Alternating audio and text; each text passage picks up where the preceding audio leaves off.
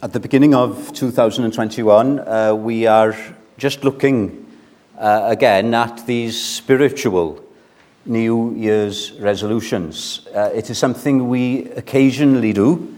I think I last preached on these resolutions about 4-5 years ago, and they were all in one sermon then. But the Lord has led me to expand on these. So 4 things. And these are not things we can do in our own strength. That is so important to realize. It's Spirit-produced, and it's to do with our walk with Jesus Christ. This is my longing for this new year, that we would have a closer walk with the Lord, that our spiritual life will thrive. I'm sure we may have made other resolutions as to our physical well-being, and there is nothing wrong with that. But one day our bodies are going to be in the dust, and our souls are going to be in glory. So if we are looking after our bodies, which is quite right, how much more should we give attention to the spiritual life? I'm not plucking these 4 things from the air. These are things that you will find in the classic Christian devotionals, whether they're the Puritans or the mystics. I've been much helped, as I mentioned last time, by a few chapters in Tozer, Success and the Christian, a horrible title. But if we think of it as spiritual success, then maybe that will help. And the first resolution we looked at last Sunday evening was mortify your sin. We're not going to get anywhere in the Christian life unless we deal with sin. We have been saved, not just from the guilt of sin, but the power of sin has been broken. And that means that we are now in a position to put to death. That's what mortify means, put to death those lusts of the flesh. And we do that in the power of the Spirit. And we're going to look this evening at another resolution that starts with the letter M. Can you guess what it is from the hymns we've been singing? Magnify the Lord. Magnify the Lord. If you like to have verses, let me give you a couple. There is the one in Psalm 34, verse 3. Oh, magnify the Lord with me, and let us exalt his name together. Isn't that why we're here tonight? Even in these difficult times, yes, we're here to see one another, but we're here primarily to magnify, lift up the name of our God and Saviour. And maybe an even more famous reference is Psalm 40, verse 16. Psalm 40, verse 16. Let such as love thy salvation say, not just when we meet together, but say continually, the Lord be magnified. Is that your resolution for 2021? That whatever else may happen this year, that the name of Jesus Christ will be magnified. This is absolutely foundational to thriving in the Christian life. Solomon said, the fear of the Lord is the beginning of wisdom, but that's the beginning of everything. What is it, fear God? It's not a craven, carnal fear that's got terror in it. That's not the kind of fear we're thinking of.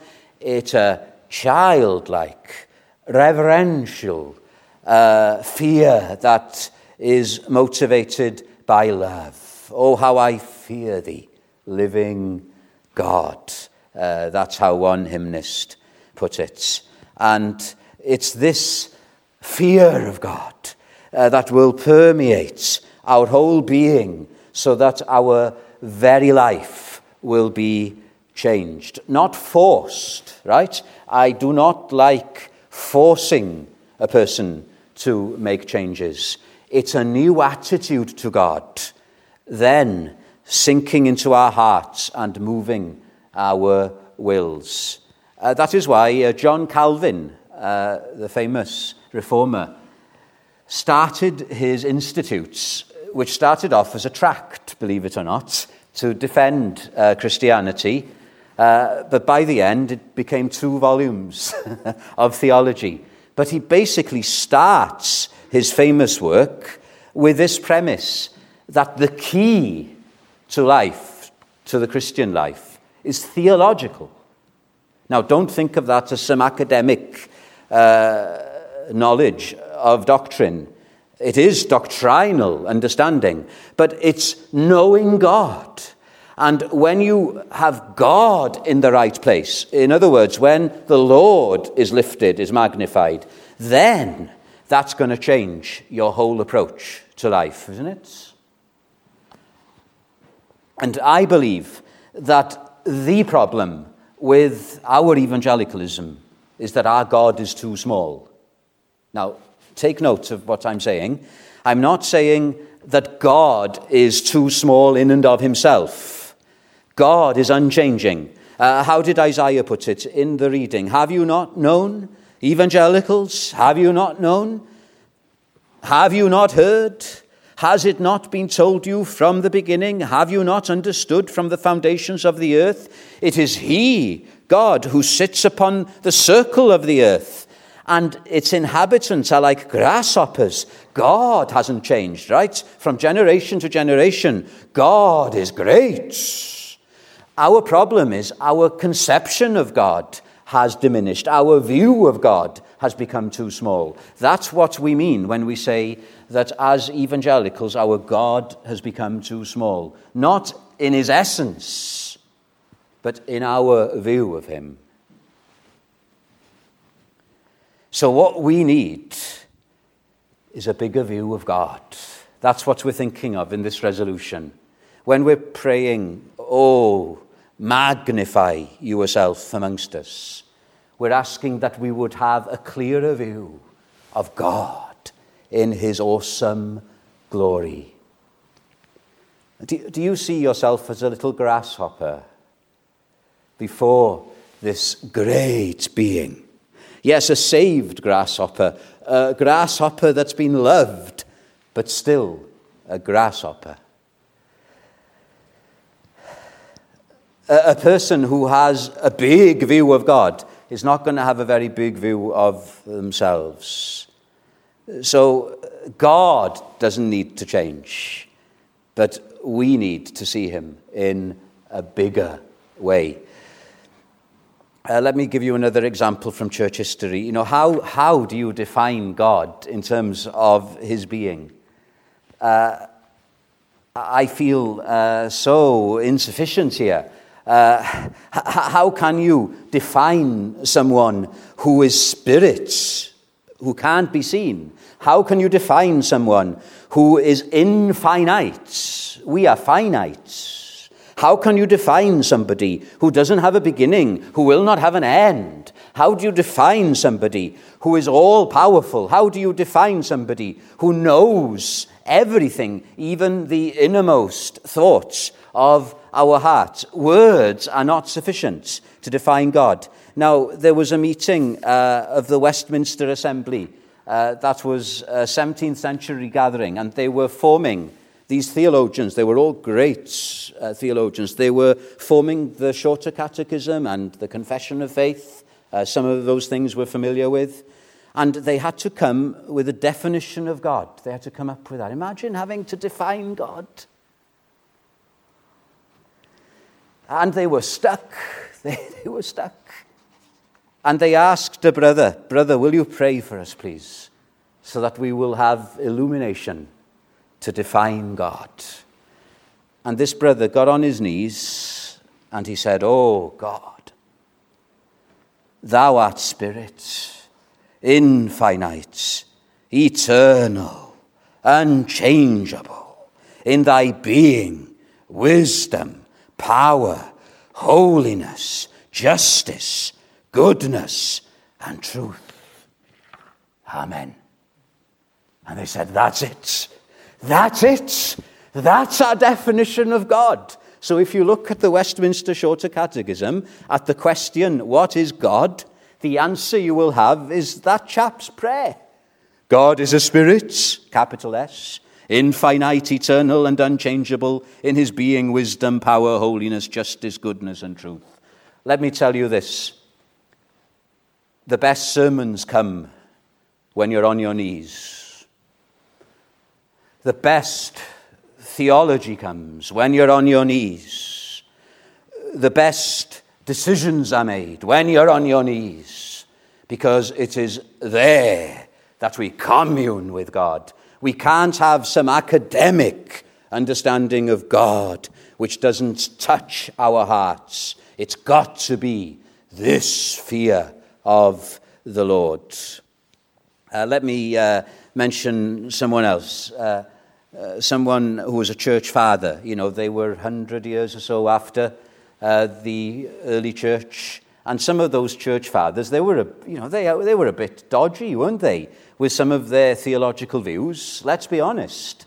They weren't as sound as we would have liked them to be. But they were godly people. You know, they were godly people. And one of them, Novatian, he said, at the contemplation of God's majesty, God is so big, majestic, all eloquence is dumb. For God is always greater than anything that can be said about him, and no language is worthy of him. He is more sublime, something that's so big that words are not enough. He's so sublime. He's more sublime than all sublimity, and loftier, that speaks of a great height. He's loftier than all loftiness, and profounder than all profundity, more splendid than all splendor, and more powerful than all powerful, more majestic than all majesty, and more merciful than all mercy. Are you getting it, my friends? This God is just huge. When you have a sense of the presence of God, you're just aware that you're so small.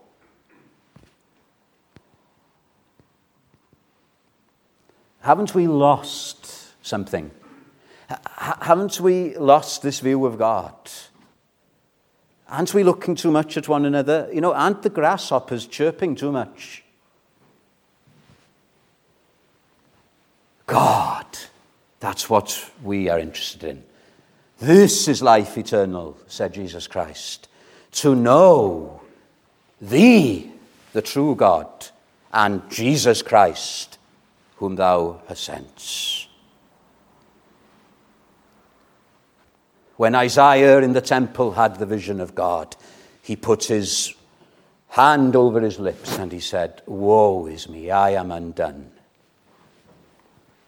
A hymnist said it very well. Oh, measureless might, ineffable love. These things can't be defined. That's what he's saying. Words are not enough. Bring out your most eloquent words. They're not enough. Ineffable love, while angels delight to hymn thee above, thy humbler creation, that's you and I, we're just humbler creation. Though feeble their lays, with true adoration, shall lisp, that's all we can do, shall lisp to thy praise. And yet don't you love doing that? Just lisping his praise. He's so big, we're never going to be able to fully understand him. He's so mysterious, we're never going to be able to explain him. We just want to worship him, you know? So this is where we start.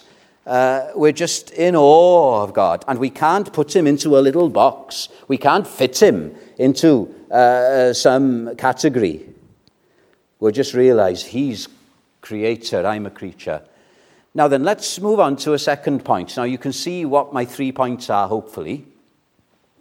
Once you begin to have this theological understanding, the acid test of this is not how much you talk about God, because there are people in other religions who will talk about God.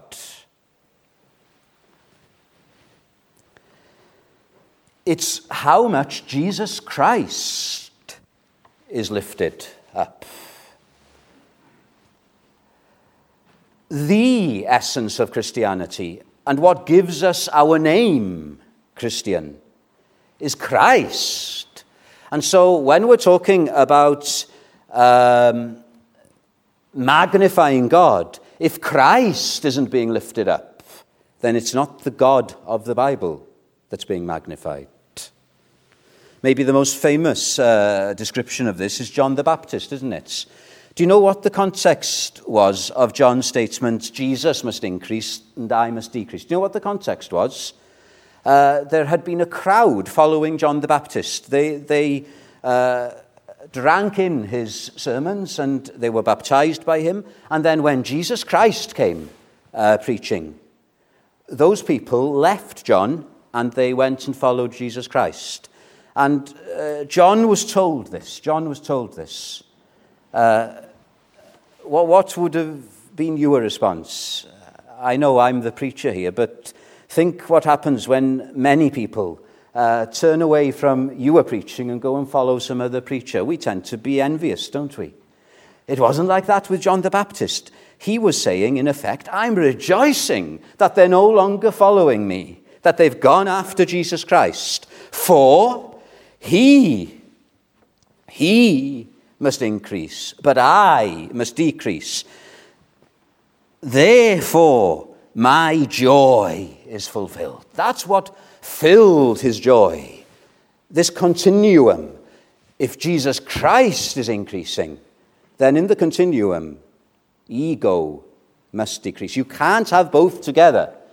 James Denny, a 19th century preacher, said, you can't bear witness to yourself and Jesus Christ at the same time. Either he increase and we decrease, or we increase and he decreases. So the acid test is Christ. This is not just John the Baptist. Think of the Apostle Paul. This is what happened to Paul. He was in prison, right? And some preachers took advantage of Paul's imprisonment. And they went around preaching, and while they were preaching, they were undermining the apostle. They were saying unkind things about him. And Paul got to hear about this. And this is what he said. Some indeed preach Christ, even from envy and strife, and some also from goodwill. The former preach Christ from selfish ambition, not sincerely, supposing to add affliction to my chains. What then? Only that in every way, whether in pretense or in truth, Christ is preached, and in this I rejoice. Yes, and I will rejoice. Wonderful. The Apostle Paul was thrilled that the gospel of Jesus Christ was being preached. He did not care if the preacher was preaching for the wrong motives even, as long as Christ was preached. Would to God that we would have that same attitude. Can we rejoice in the fact that in this great city of Cardiff, there are so many churches that preach Jesus Christ? I know there is a history without saying any more, but can we rejoice that in God's providence, in the 21st century, there are still many churches that are magnifying the name of Jesus Christ. Another psalm, Psalm 57. It was going to be the reading. The psalmist prays, and the psalmist was being slandered, but this was his prayer. Lord, be thou exalted. Be thou exalted. Can we pray that? Lord Jesus, you increase and I decrease. Lord Jesus, you be exalted, not me, not our church.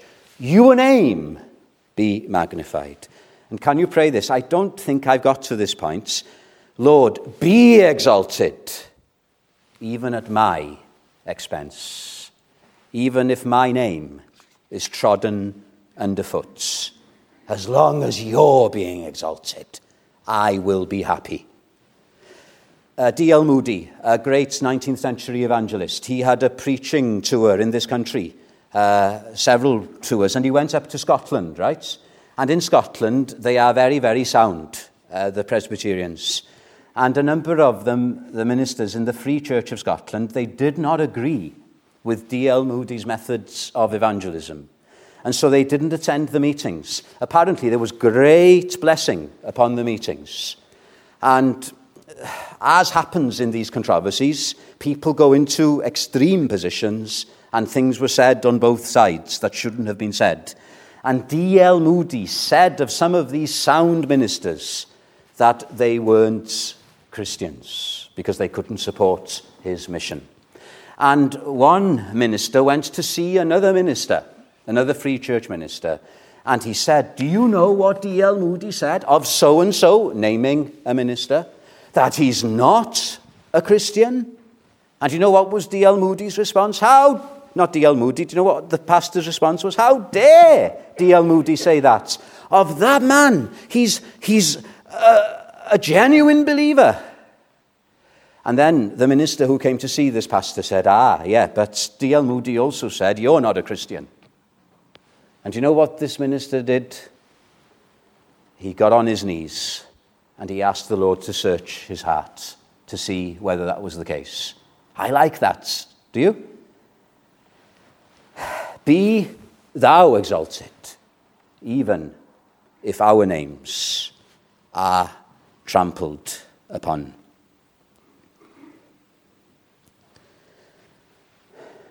Let me quote from Tozer here. Tozer was writing about American evangelicalism, the middle of the 20th century. It takes time, doesn't it, for things in America to come over here. It can be so applicable to our situation today. I am sure that if we all saw Jesus bigger, we would see people smaller. This is the day of the magnification of slick personalities, and as we magnify men, we minimize Jesus Christ. Do not think that we have escaped the curse in evangelical circles, for we have not, says Tozer. We have whole meetings in which we never see Jesus Christ at all. We only see his servants. And the curlier the hair of the servants, this is Tozer now, the more we see the servant. And if he's been pardoned from murdering his grandmother's aunt, we magnify him still more. And if he's been half converted from movie acting or sports, we magnify him still more. Man, not Christ. You can't have both. How did we sing? May the mind of Christ, my Saviour, live in me from day to day, by his love and power, controlling all I do and say. May his beauty rest upon me as I seek the lost to win, and may they forget the channel. May they not see the curly hair. May they not see the background. May they forget the channel, seeing only him. The greatest man in the New Testament was the Apostle Paul. Paul would have been a great man even if he hadn't been converted. He had a brilliant mind. He had willpower to get things accomplished. And do you know what he said, writing to the Corinthians? And in Corinth, Paul could have taken the philosophers head on, but he didn't. The church in Corinth was split because people were dividing around personalities. And you know what Paul said, writing to the Corinthians? We preach not ourselves. And he could have preached himself and had results, but he said, we preach not ourselves, but Christ Jesus, the Lord. I love that. Jesus Christ. Where is Jesus Christ in our view? Do we seek to magnify him? It's not just for us preachers. It's a very dangerous place, the pulpits, because you can get in the way of Jesus Christ. One preacher said of John the Baptist, he prepared the way, he pointed the way, behold the Lamb of God, and when Jesus came, he got out of the way. But it's in everything, isn't it? In our service, if we have gifts, we don't want people to see the gifts. We want people to see the Saviour through us. So, one last thing. Can you see my 3 points this evening? God the Father, God the Son. How do we magnify Jesus Christ? We can't do it in our own strength. It's through the Spirit. I find this amazing, that where God is magnified, it's not just God the Father, it's the Son who is being lifted up. And the Holy Spirit is there to enable us to do that. You know, the Holy Spirit has taken an interest in you and I as Christians. I just find that really amazing, that all 3 persons of the Trinity are involved in our salvation. And it's not Christian celebrities that we need. It's not great gifts that we need. It's not some resources that we need more of. It's not even more people that we need. All of those things are nothing in and of themselves. What we need is God, the Spirit. And when we're praying that the Lord would visit us and make Jesus Christ more real, what we're praying in effect is that the Holy Spirit would come. And when he has come, he doesn't draw attention to himself. He puts the spotlight on Jesus Christ. I had a good brother say to me, I don't want to attract, he was a minister, and he said, I don't want to attract anybody to my church. Now that sounds awful, doesn't it? Of course we want people to come. Of course. But what he meant was this: I don't want to attract any person to my church apart from one person. And he was right. Jesus Christ. I want Jesus Christ to make his presence known and felt. That's what happens when the Spirit comes. And when Jesus Christ comes, people are drawn, my friends. They can't help it. What we should do as a church is do our utmost to attract Jesus Christ. Tozer again. I hope you don't mind his quaint, folksy manner. A meeting is not big because a lot of people are present. A meeting is big because a number of people see a big God in the meeting. And the bigger God is, then the greater the meeting. A friend of mine has a little saying, I would rather have a big little meeting than a little big meeting. Can you understand that? Let me repeat it. I would rather have a big little meeting than a little big meeting. Magnify God. I pray that our great God will make himself big in our eyes so that when we meet, our conversation will not be shop talk. It will be about God. I've been in little big meetings. I've mentioned before, haven't I? 200,000 people in a sports stadium in India. And it was prosperity gospel. That was a big meeting by human standards. It was a little meeting by God's standards. And I've preached in a little church in mid-Wales, only a handful of people, 3 or 4 of us. And yet it's been a big meeting because Jesus Christ has been present and he's made his presence known and felt by the Holy Spirit. That's what we mean. A little big meeting. No, a big little meeting. It excites me to realize what God can do with a small group of people if they are trusting in him. It frightens me what we can lose out on when we're a big group thinking that we can do it in our own strength and paying lip service to God, the Holy Spirit. Tozer gives another example. I said I'd been helped by Tozer. He says of a preacher who was preaching on John 7:38, out of his belly shall flow rivers of living water. And the preacher said, this is how the Spirit comes upon you and then flows out from your hearts to touch other lives. And after this man had preached, 2 other ministers took him to task. They gave him feedback, and they said it was okay as a sermon, but his exegesis was very wrong. Right? So that's what they did. And then one of them, he came down from his theological pedestal and he apologized with tears to this preacher. And he said, "Brother, we may have the right exegesis, but you have the rivers." Now, there's nothing wrong with correct exegesis. It's actually very important. We must expound the word, right?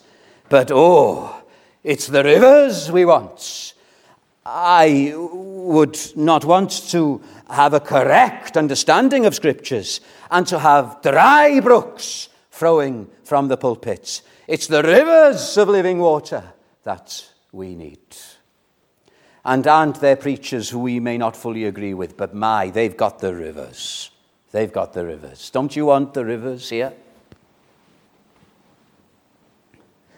I'm coming to a conclusion.